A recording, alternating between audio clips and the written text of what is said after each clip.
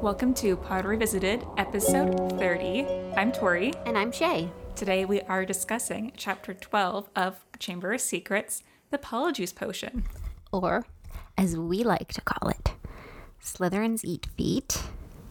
So unfortunately, Robbie Coltrane has passed away, the actor who played Hagrid in all the Harry Potter movies. Yeah, it's very sad. He seemed like a really, really nice guy. It seemed like he had such a good, impactful role in the lives of all of the children who were acting around him in this film.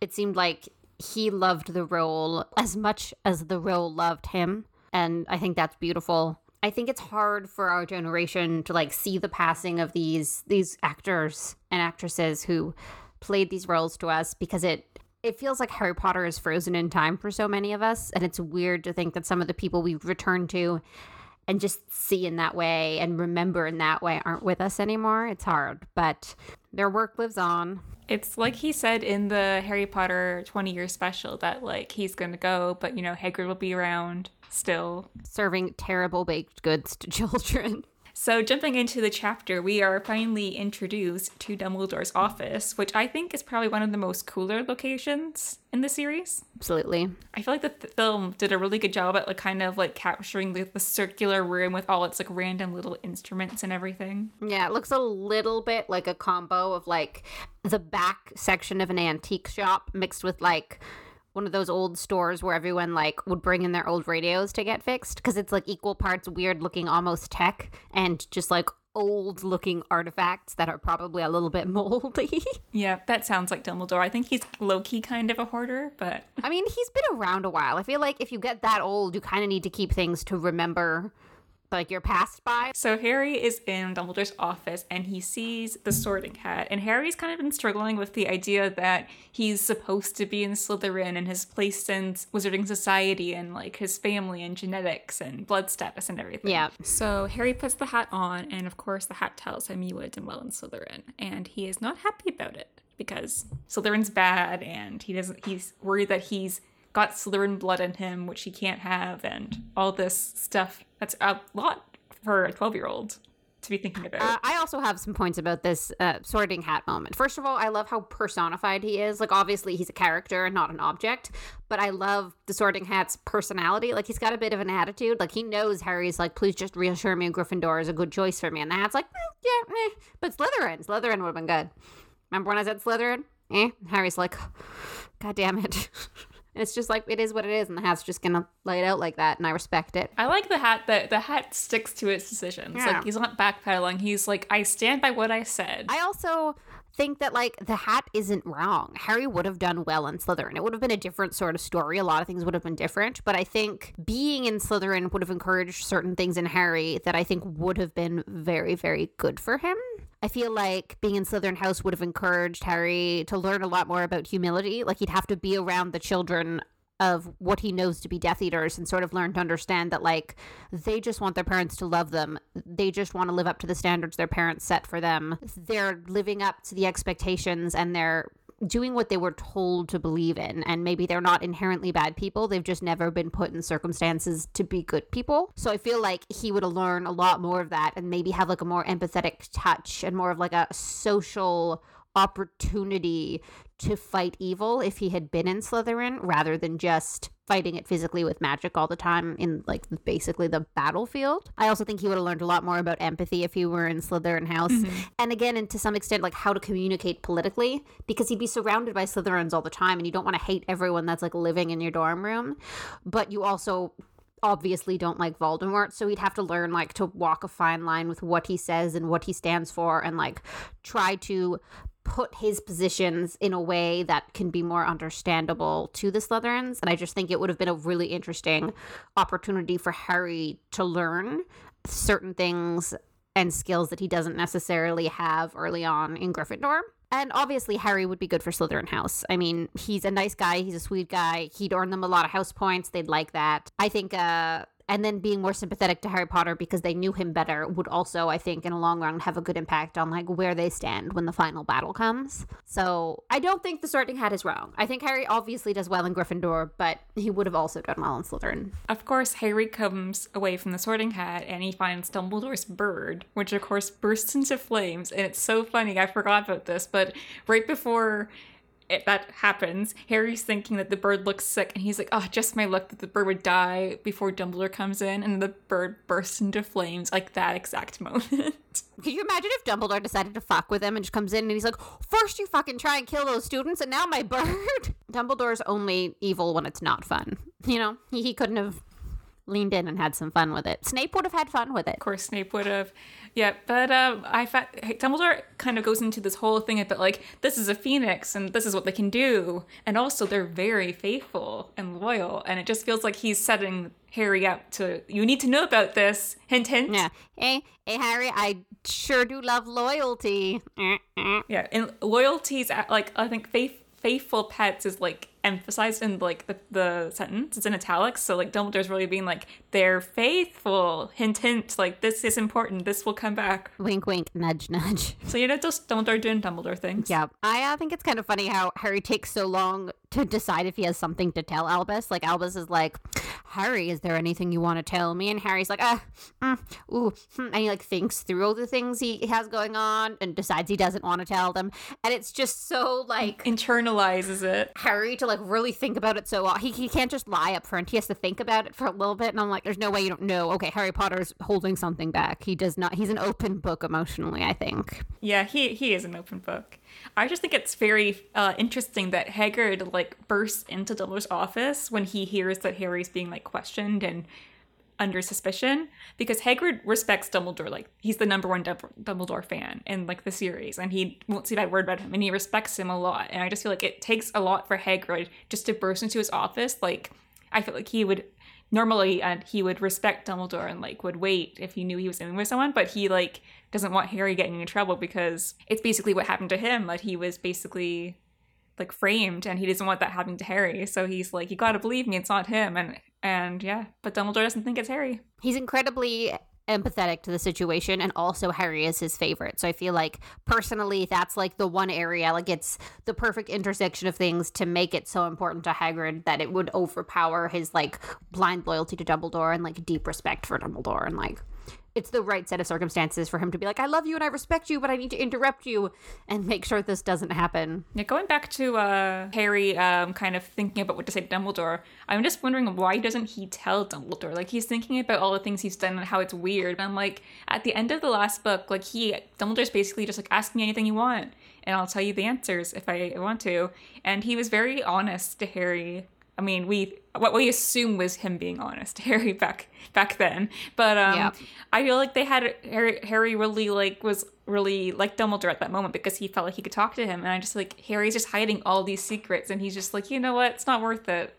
And it just would have saved him a lot of probably, like, I don't know, trauma. I think that, I mean, first of all, I don't think Harry lies when he says to Dumbledore the answer that, like, no, there's nothing I want to tell you, because he actually doesn't want to tell Dumbledore any of that. There's lots of things he should tell Dumbledore, but he doesn't want to tell Dumbledore those things, so he's being honest. But I also think that, like, he's feeling insecure at the moment because all these people think these bad things about him. The Hat just told him he would have done well in Slytherin, and I feel like he respects Dumbledore in a way that he maybe doesn't want tarnished. Like, he doesn't want to tell Dumbledore things about himself that could be seen as negative, because he probably really admired Dumbledore, and, like, it probably felt really good having Dumbledore, like, have that sort of person-to-person talk with him at the end of last year, and I think it's something he wouldn't want to compromise.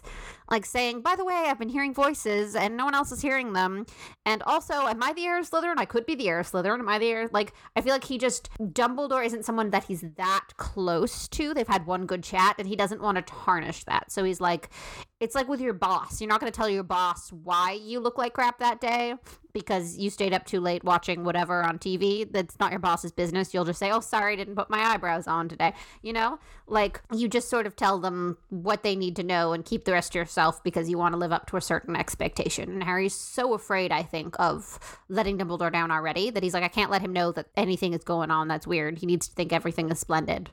That being said, I think if Harry had told him any of these things, like, hey, I think Draco Malfoy might be opening the Chamber of Secrets, Dumbledore would say, ha ha ha, I don't worry about it. And if Harry was like, hey, but Hermione's brewing a Polyjuice Potion and we're gonna go interrogate Draco, he'd probably be like, that seems dangerous, risky business, wouldn't expect that from Granger. And like, that's the most they're gonna get from him because it's Dumbledore and he wants them to get into all this trouble. Of course he does. It's Dumbledore. Well, Harry, of course, isn't under suspicion by Dumbledore. Dumbledore's just wanted to, talk to him. Harry's off the hook, and so he's let out. And of course, the school is freaking out after this next attack because of what happened to Nearly Headless Nick. And I do not blame them because I spoke about in the last episode that it's like something that could affect something that's not technically alive. Scary. Yeah. That's scary. It is. It's such a level of unknown, especially for like a magic school where there's so many things that are unknown and revealed to them all the time.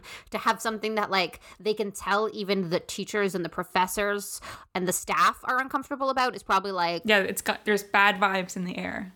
And so, of course, all the kids are like, I'm leaving the castle for Christmas break. I'm out of here. But Harry and co are staying. Yeah, of course they are. I mean, why go... First of all, why not... why just go to Egypt with your family? Egypt is so cool. I would kill to go to Egypt. And then keep in mind that the Weasleys don't have a lot of money. So how can they all afford to go to Egypt all of a sudden? Like, it would be a rare and unique opportunity. I think that the kids should all go if the parents suddenly have money for Egypt. But then on top of that, but like they mentioned going to Egypt and them just choosing not to go, which again sounds crazy to me. But on top, especially for like the twins, think of how much trouble they could get into like a cursed tomb or something of a long dead pharaoh. Like that's their entire dream. I think that would be great. Yeah, I have the whole theory about this because it just feel weird that like the Weasleys all decide to stay because this is Ginny's first year away from home, and I just feel like it's like their first year of no kids. I feel like they'd want the kids back, especially with Ginny. Like we don't know if she suspects herself, but she knows something's wrong with her. So I feel like she'd want to go home. And I kind of see maybe why Percy would stay, but like I feel, and like Ron would stay because Harry wants to stay. But yeah, it's just very weird. But we know that later on in the book that Mr. Weasley was fined like 50 galleons for the flying car. So I'm wondering if because it was a money issue, they knew that their parents couldn't afford really to take them to Egypt. So they're like, oh no, we'll stay at Hogwarts. It's fine, Mom and Dad. Oh, interesting. I did not think of that as an option. Because I feel like Mrs. Weasley would I feel like they really couldn't afford to take them, but Mrs. Weasley didn't want to tell them that you can't come.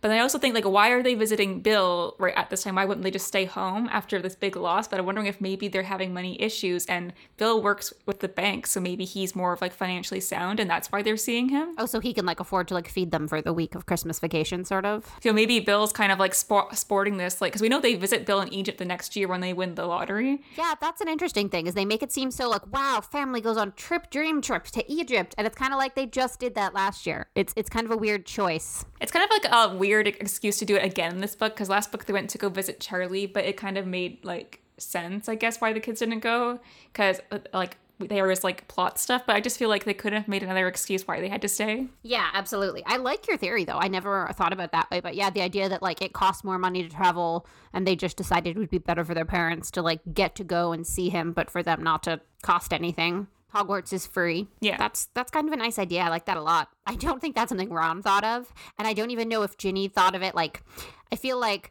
it's almost the kind of thing that maybe the twins would come up with. I think either the twins or Percy, because it feels like a very older sibling thing. They're trying to protect, Fred and George are still decent older brothers. They're trying to protect the younger siblings from the kind of the things that they don't really realize. So yeah, they might not be aware of it, but Percy and maybe Fred and George are aware of it, and they're just okay guys, let's stay at Hogwarts this year. Yeah. Mom and Dad are gonna go visit Bill, and I don't think they need to be persuaded to stay. Fred and George love having the common room to themselves and getting up to mischief without Mom and Dad around. Absolutely. Yeah, so going back, I wanted to make a point about the twins and their way of lightening up the mood about Harry being the heir Slytherin. Yeah. Hilarious. Honestly, I kind of feel with the twins sort of cracking jokes in front of Harry and shouting in the hallways, make way for the heir of Slytherin, I think it's probably gotta be, in my mind, reassuring for the other students, because if he really were the heir of Slytherin, he wouldn't be like allowing the shenanigans, and like the twins would be in danger for doing it. And like the fact that they're so casual about it, and like Harry's just kind of rolling his eyes about it, and like to me that makes him look even more innocent, you know? Yeah, but well, the twins think it's funny, and they wouldn't actually think it were funny if Harry was going around killing people, so it's probably not Harry. Yeah, Harry likes it because it makes it seem more ridiculous that he's the heir of Slytherin, and Percy's not happy because it's Percy. But also, Ginny's also very upset when they start doing this, and I'm just wondering, like, how much is she starting to suspect herself? Does she think it's her, or is she thinking that just something is wrong with her, and this whole thing going around is just kind of like getting to her? I think it's interesting because like the Weasleys are pure blood, so like they probably can trace their lineage back far enough to like know if they were related to Salazar Slytherin. So I think it's kind of weird that like Ginny hasn't just like gone to the library and done that sort of research and been like, okay, I'm not related to Slytherin, so something else is afoot. I don't know. It just feels like lineages are probably kept in big old fancy books at Hogwarts that you couldn't check out because... Yeah. She won't be too scared. I just feel like we know by the end of the book that she was having like blank periods of time where she just would find herself like places that she didn't remember how she got there. So she's having like blackouts and she's like not really know what's going on and all these bad stuff's happening. So I feel like she's just very confused about like what's going on right now. So circumstance-wise, they get really lucky that Draco, Crabbe, and Goyle are all staying at Hogwarts for Christmas. Yeah. And they say basically that Crabbe and Goyle are staying because Draco's staying and they just do whatever he tells them to. And I think that's an interesting sort of relationship between Crabbe, Goyle, and Draco in that... like, they seem to always just do what he tells them. And I wonder, like, what is the mutual beneficial aspects of their relationship? Like, Draco gets lackeys. He gets big buff dudes to stand behind him and make him look intimidating. I guess from them, on their side, Crabbe and Goyle get some sort of, like, social standing because Draco seems to come across as a bit of a leader, like a popular boy. Their dads are Death Eaters, too, so... yeah, and also his dad's status. I feel like specifically in people... who are like very blood status oriented, people like the Malfoys are just given an air of status as is. So I feel like their parents probably encourage it. Like, we wish Lucius Malfoy paid more attention to us, so do your best to get in good with his son. It'll be good for you in the long run. But also just like, it feels like because they're not very intelligent or smart or goal oriented, it kind of feels like having someone there to make choices for them and like take away having to think too much is probably good for them. Yeah, they definitely have a follower attitude, at least at this part of the book. We know that Crabbe kind of gets like a sense of self in the end of the series, but like they're very much just kind of like they need someone to tell them what to do. They've probably been told what to do by their parents, and then Draco's just basically replaced that. Yeah, that's the other thing, right? They're deciding not to go home to their families at Christmas too, if Draco told them not to. So it makes me wonder like what kind of home lives do a lot of these Hogwarts students have that like they're that easy to be like, never mind, I don't want to go home for Christmas because Draco said no. Like, it makes me feel kind of bad, like they're assholes and I don't like them, but also I can only imagine having Death Eaters as parents is not ideal. It's rough. I hope there's some therapy going on over Christmas vacation. Yeah, Hogwarts needs therapy. Speaking of needing therapy, the Dursleys send Harry a present, which is a toothpick, and also a note being like, actually, can you stay at school for summer because we don't want you here? Yeah. Like, what's the point of that? They're just, I mean, I think Dumbledore or Minerva McGonagall or someone, probably not Dumbledore, probably Minerva McGonagall, send out a letter, like, reminding them, like, hey, don't forget, Harry's at school. You should definitely send him a Christmas present. And they're like, we want the scary witch lady to know we're sending Harry a package, so we'll send him a package, but we don't want Harry to get anything of value, so we're going to wrap a toothpick. Class act, the Dursleys. To go through the work of wrapping it and mailing it. Yeah, I just feel like there's so much more effort. Yeah. Like, if they don't care about him, like they put in more effort for like things just to make him feel bad, and I'm like, well, you're just spending all this emotional and like mental time on him and you don't even like him. Yeah, what's the point? But anyway, so Hermione wakes up and goes into and finishes the potion, so she tells the boys that the potion's ready, so they are going to use the Polyjuice potion and interrogate Malfoy tonight. Woot woot. So we get a little bit of the Christmas dinner, and Hagrid's drinking all the eggnog and getting drunk. Per usual. Classic Hagrid. Always drunk. Poor everybody else. I also love that they compare Hermione talking about her plan to like spike the muffins or the cupcakes for Crabbe and Goyle, and like they say she has like a glisten in her eyes, kind of like Minerva McGonagall. And I love that, the idea of someone who's like very aware of the rules and like understands their purpose, but when they're breaking them in a way that's very organized and everything's falling into place, there's like a bit of a twinkle of like joy, you know, like both the satisfaction of having put together a brilliant plan and the excitement of rule breaking. I mean, is the plan brilliant? I think it's a very flawed plan. I mean, it's brilliant in their minds and it works. So, As a 12-year-old, you probably think it's great, but there's just so many. It's like, this is the best idea ever. There's so many like holes. If like one thing had gone wrong, everything would have gone wrong. Absolutely. Yeah, they're very lucky that Hermione at age 12 is such a gifted potioneer, because even though the sleeping draught isn't one of the most dangerous potions, she's mixing it with cupcakes. I don't think you'll learn that in potions class. And like, I'm sure you kind of have to figure out how much to get. Like the dosage is probably important in things like this. So like, she could have seriously harmed Crabbe and Goyle. She could have poisoned them. She could have killed them, you know? Like, she has to have so much confidence in her potioneering, and also just, it's risky business. She also told them to steal their shoes, and she got robes from the laundry. So, which I super duper love. I'm like, oh, I didn't think about it, but I'm like, yeah, their feet are going to change sizes. That makes sense. The part that is stupid is when they go into the separate stalls to take the potions, they don't first take off their clothes and put on the new clothes, or take off their clothes, transform. They like take the potion in their own clothes that they just said are going to be too small once they've taken the potion, and proceed to take the potion in those clothes. And then their clothes rip and their shoes are too tight. It's stupid. I feel like that's an error in writing. Because in reality, the clothes would have like burst or like ripped or whatever. Well, that's what it says, right? His shirt's like tearing and his like feet hurt him so much in the shoes. And it's just like, you literally just did the smart thing of planning for that. And then you're like, we'll do that later. So dumb. I like to think Hermione did that the right way, because we get only Harry's perspective. I feel like Hermione went into the separate bathroom stall, took off her robes, put on the Millicent robes, and then took her potion. Because she seems like the type who would think that through, and the boys just didn't. The way Harry describes taking the Polyjuice potion sounds really gross and just like terrible to me. I think the film did a really great job at kind of like explaining it, because Harry describes it like his organs are like melting or something. Yeah, his skin feels like it's burning and bubbling and like... Ew. It's pretty gross. I think it's cute that the Polyjuice potion sort of has a different color for each of the people that they're turning into, or cats that they're turning into.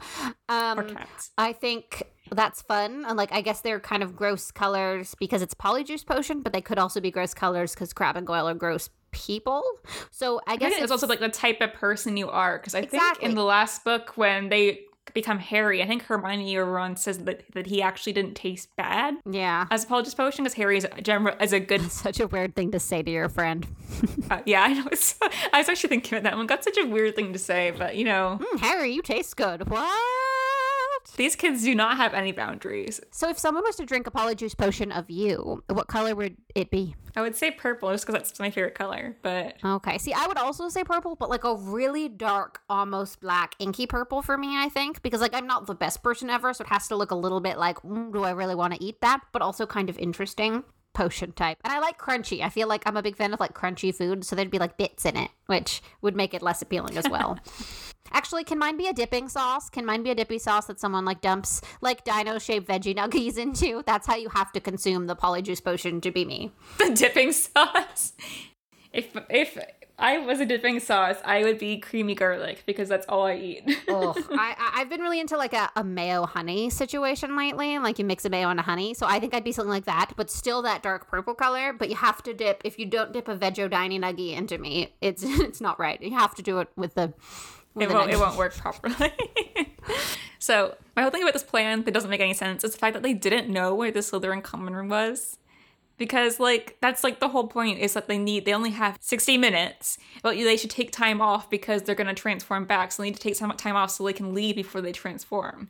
But they had no idea where the Slytherin common room was. They just lucked out and found it, but they wasted a bunch of time. And I'm like, if you're going to be doing this properly, you should have, like, done surveillance or something to figure out where the common room was. That also feels like something Hermione probably knew, and then she was so traumatized by not knowing what the end results of her potion to turn into a cat was that she forgot to tell them, or she had told them and they forgot. Because I feel like there's no way Hermione isn't like, we take the potion, we go to the place, we ask the questions, we leave. Hermione doesn't go into that not knowing where the place is. That's just not who. I feel like Hermione probably found out where the Slytherin common room is, like, by reading a book from the library, or by, like, just mentioning in front of a Slytherin that the Gryffindor common room is the best common room in all of Hogwarts. The way they find out where the common room is they're walking into the dungeons, because all they know is that the Slytherins come up from the dungeons. And they run into a prefect who happens to be Ravenclaw, and she's like, what do you mean our common room? And she's like very suspicious of them, and I don't doubt her, because like two Slytherins like pretending not to know where the common room is, it seems like really weird. Yeah, she's like, wow, are you two really that dumb? And they leave, and I found this really interesting because we know that prefect is Percy's girlfriend, and so she just happens to be in the dungeons and leaves, and then like a few minutes later they run into Percy, who's also in the dungeons. Oh, they were canoodling. Secret rendezvous. Oh, do we think they were like canoodling? The real reason Percy wanted to stay at Hogwarts over Christmas. Oh my god, to be with his girlfriend. Oh, that's kind of sweet though. Romantic. That's kind of not. I mean, good for you, Percy. I feel like they're like holding hands and studying, like, you know, but romantically.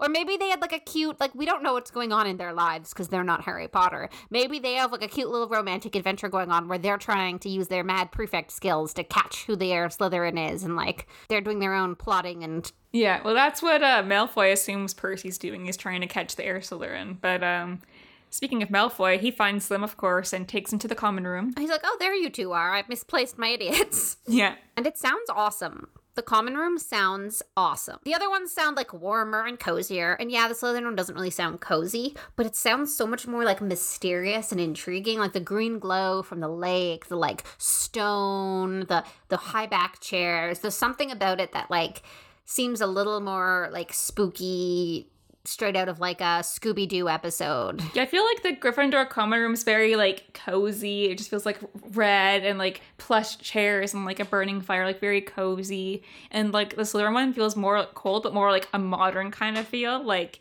almost like those like fancy showrooms. Oh, interesting. I don't see it as modern. I almost see it as antique. Yeah, I kind of feel like it's like a really like high end kind of like aristocratic feel. Yeah, it's like very old but delicate. I feel like the chairs are almost throne-like in the way they describe how high the backs are. I feel like the Gryffindor common room to me would have like almost like a patchwork vibe to it, even though I'm sure everything's nice. I feel like I could see them having like a gold-colored patch on a red couch that had a bit of a tear. But I feel like the Slytherin's common room is a little more intricate and like ornate. But at the same time, I almost picture it as like a little dustier, a little dimmer.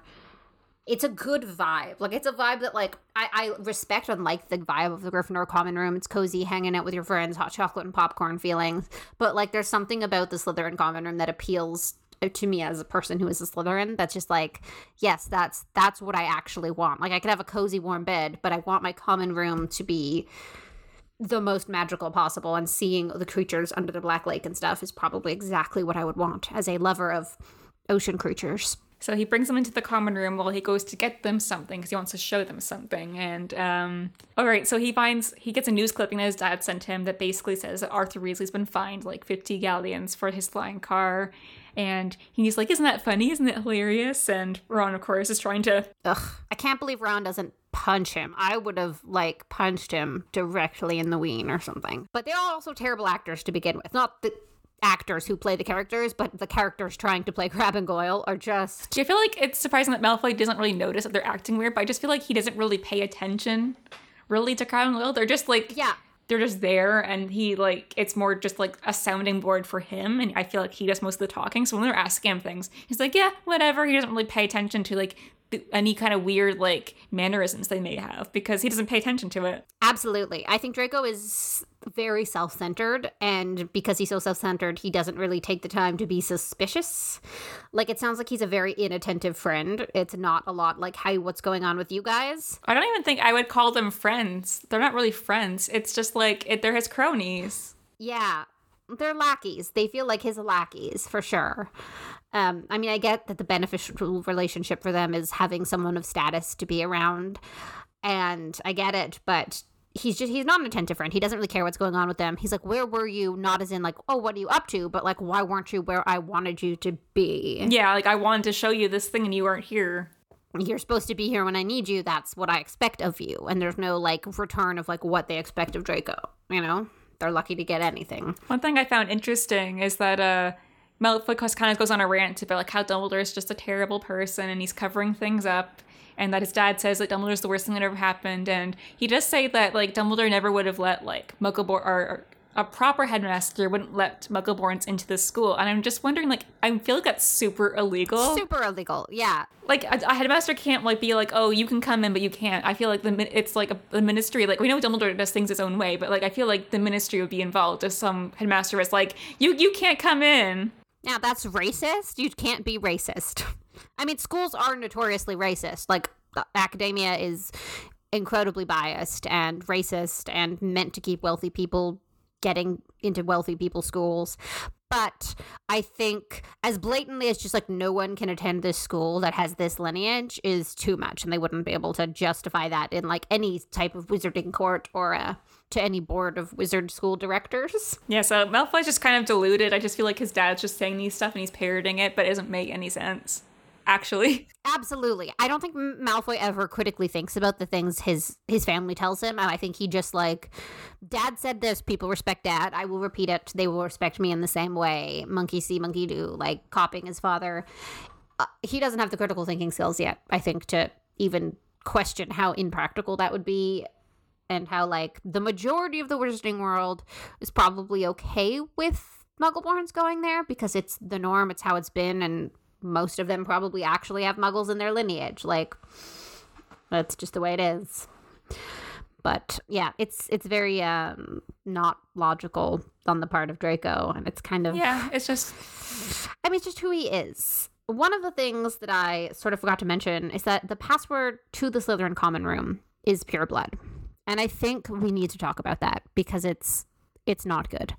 So we talked a lot early on, sort of, about being Slytherins and how not all Slytherins are bad people and how just the Slytherin house has earned a reputation and it only seeks out students that match the reputation rather than what it truly means.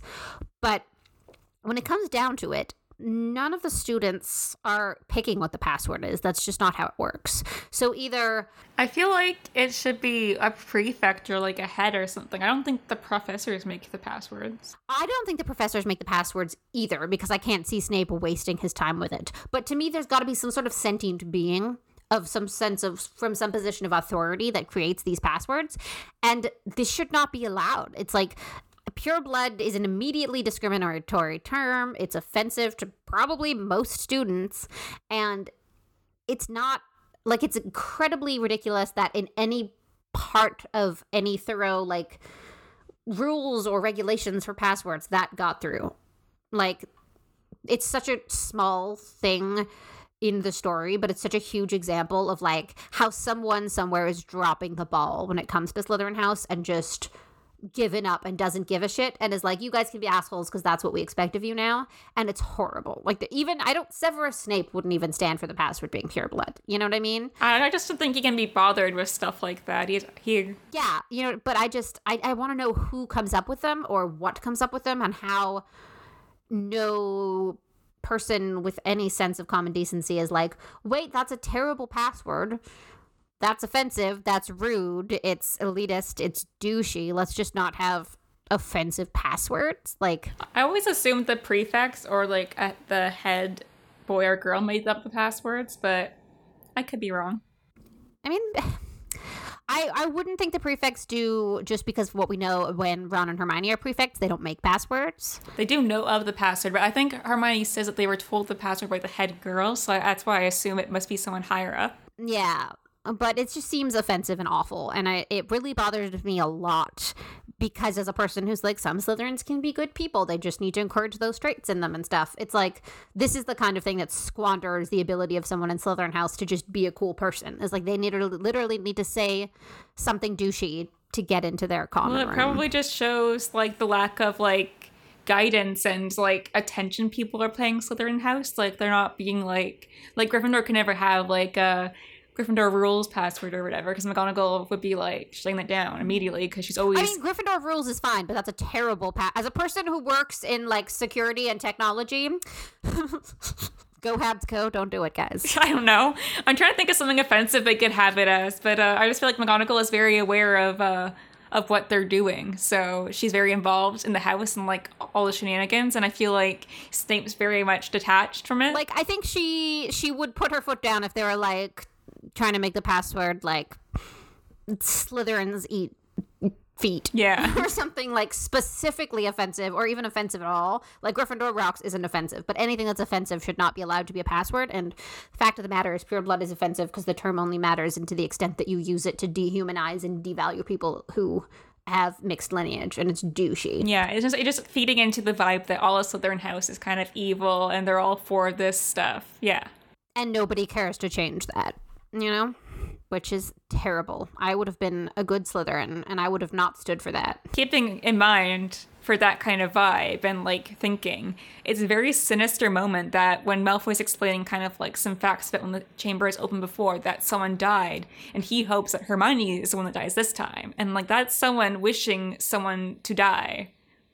Like, it's just like the implications of that. Like, it's a children's book at this point, but like the implications of that as an adult, like that's very like. But also, I feel like it's the kind of thing you totally say when you're that young. Like, he's 12, right? Like, I feel like if 12-year-old me was playing with My Little Ponies and someone picked one up and threw it in the mud, I'd be like, oh my gosh, I hope you die. And like, I don't actually mean that, but I also don't know what that means because I'm 12, you know? Yeah, I do think that this is just Draco kind of parroting like things what his dad says. Like, he knows that he doesn't like Muggleborns and he's been raised that way. And also Hermione just gets on his nerves in every inconceivable way to him. She's better than him, and he can't stand it because she's a constant reminder that despite his fancy blood, he's not as smart as her. Yeah, and he can't stand it. So like, he obviously wants her to die because, yeah, she's the biggest thorn in his side at this point, but he doesn't really understand the implications of it. I think it comes back to bite him later in the series where he actually is like almost made to kill someone, and he like, kind of realizes like what that is. And even in the last book, like when he has the opportunity to basically say like, this is Hermione Granger and basically kill her secondhand, like he can't go through with it because of just like the implications. It's too much on him as a person. But when you're 12, you're not thinking about it. Yeah, he's not a great guy, but he's not a Death Eater. Like, he doesn't actually have the intention and the hatred deep in him, I think. I think he just, and in this particular case, I think it's pretty, like, he's thinking about this situation that's happening that doesn't directly impact him, like something in the school is killing Muggleborns, and he is thinking, how can this be advantageous to me? I personally dislike Hermione Granger. Wouldn't it be great if this situation that doesn't really impact me directly worked out to my benefit? So I think it's just selfish children stuff, you know? But it is a weird thing to read, just like, yeah, as a grown-up now. Like, casual, I hope she dies. Like, again, that therapist at Hogwarts really should be. Okay, so basically, another reason why this plan was terrible is the fact that, like, they didn't really realize that they were turning back until they were literally turning back while they're in the common room. And I think if Hermione was there, or if they were smart, they would have set like a timer, like to give themselves like 5-10 minutes just to leave the common room. Because the way they leave is so suspicious. It's so weird. They're just like standing up and like hurrying out, being like, oh, gotta go to the hospitaling. But because my stomach hurts, bye. Yeah, but because Draco's so like nonchalant about Crabbe and Goyle, doesn't really care about them, he's not really paying attention. But like, it's a good thing he wasn't really paying attention because it could have been like really weird. If he was cared at all actually about the well-being of his friends, he would have been a little bit suspicious. But he had finished saying the thing he was excited to tell them about, and he was done with their being around anyway. He said, they served their purpose. I'm done now. But they run back up to the bathroom to find Hermione so they can share all their information and check on her. And Hermione's just like won't come out of the cubicle, and Moaning Myrtle is of course there to make everything worse. And we find out that Hermione had put a cat's hair in her potion, not Millicent Bulstrode's hair. And so she turned into a cat. What a catastrophe. Yeah, kind of. Hermione's actually quite lucky that Madame Pomfrey didn't ask any questions and stuff, because she does say that the potion's not supposed to be used for animal transformations, which is kind of half human, half cat, and that'd be a really questionable thing. But I definitely want to talk a bit about Madame Pomfrey, the true unsung hero of Hogwarts, the MVP of this book, at least. Yeah. Most valuable, give her all the medals, promote her, give her the Order of Merlin, first class, give her Dumbledore's job, give her Snape's hair, give her everything she deserves. I think it's so great that she's earned a reputation for not asking questions. And I feel like in some extent people would be like, why? She should follow through. Why are kids doing this? But I feel like she's learned somewhere along the way that you need to be a safe place that students can go to get physically healed. And if at any point you follow up and ask them how it happened, you're gonna lose that trust from the students, and you're gonna have a bunch of third years trying to cure themselves of things they've done to themselves and just making it worse. I think it's dangerous to create an environment where the students feel like there's judgment. I do feel it's quite smart to do it that way. And I understand to some extent, you don't want the kids to be doing dangerous things, but there's 100 teachers at the school whose job it is to supervise the students and to enforce the rules. And Madame Pomfrey's job is just to keep them physically in one piece.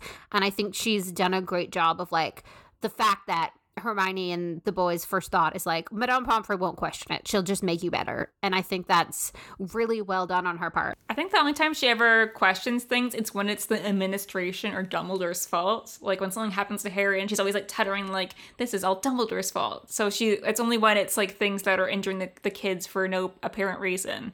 But if it's just kids doing kid stuff, it's whatever. Yeah, I think she expects kids to do dumb stuff, and she knows it's her job to fix them. She gets annoyed when grown adults who are supposed to be responsible do dumb stuff and it hurts the kids.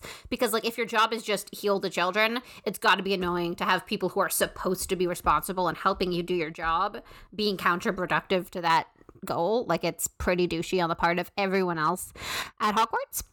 But I do think that because she's earned that reputation, kids are going to go to her rather than trying to fix themselves, and it's going to in the long run have a really good impact on that her reputation and how kids see her and just the culture of healing at Hogwarts.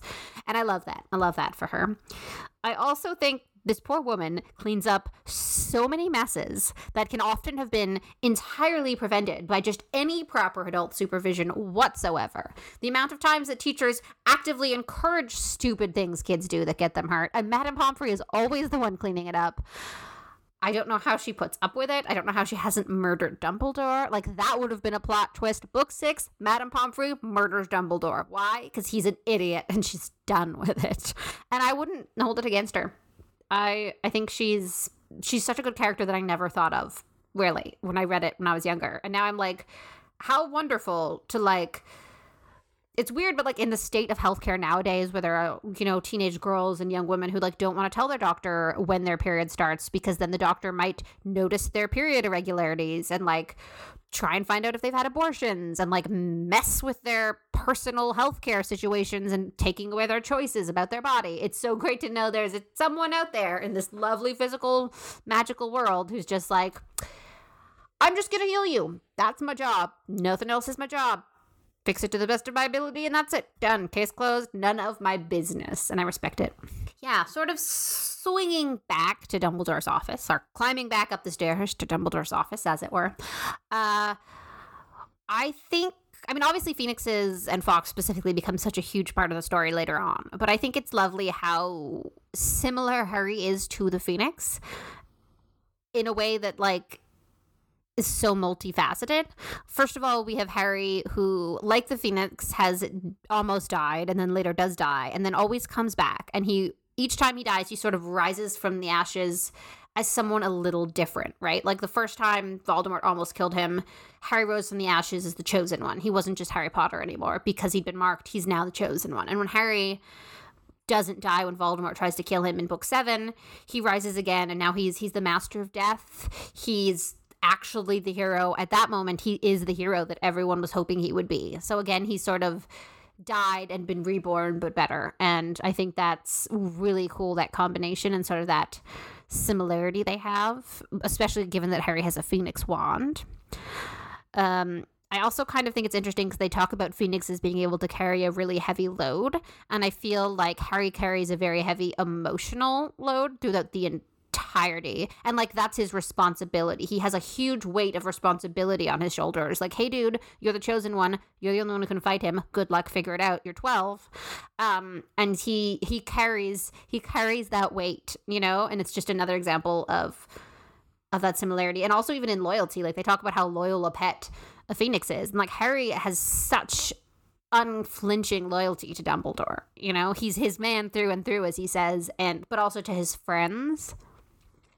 That I think it's cool how similar they are. And again, it makes the choice of Phoenix Feather Wand for Harry even more special and like on point. Yeah, I do think back in the day, there was a lot of theories about Harry becoming an animagus, and I think it was theorized that he would become a phoenix because there's such big phoenix symbolism for Harry in the book, and also there was a lot of emphasis on like animagi in like the third book and stuff. I feel like Hermione is the only one in the trio who would have had the patience to actually go through the process of like holding the leaf under your tongue for 6 months or whatever and like waiting for the full moon. Like, it's such a tedious, long process. I don't think Harry or Ron have ever or will ever have the patience for it. I could see maybe Hermione deciding to do it. If it was necessary, like near the end of the series, I could see them doing it out of necessity. I don't think even like book 7 Harry, we need to figure this out to fight Voldemort, could handle that level of like constant little things you have to pay attention to in order to like achieve it. Like I also don't like, I feel like that's a more advanced magic than Harry can do. Like, he's really good at a couple things, but that's like a really complicated level of transfiguration that I don't even know if he could do, to be honest. Like, he's really powerful, blah blah blah, love and all that jazz, but like love doesn't turn you into a bird. I do think it was an old theory, like post like Prisoner of Azkaban, but like before maybe like Order of the Phoenix or Prisoner of Azkaban. But it's definitely interesting. There's a lot of like relation to Harry and like a phoenix. Yeah, it's very cool. I feel like if Harry hadn't have like, I mean, time travel is weird, but if his Patronus hadn't already been decided to be the stag, because he had already seen a stag Patronus because of time travel, I think there's a chance his Patronus would have been a phoenix, because I think it's a creature that like really correlates to who he is as a person. Thank you so much for listening to this episode of Potter Revisited. We'll be back next time to discuss Chapter 13 of Chamber of Secrets, The Very Secret Diary. As always, you can always reach out to us on social media at Potter Revisited, or you can email us at potterrevisitedpodcast@gmail.com, and we'll see you next time. Goodbye.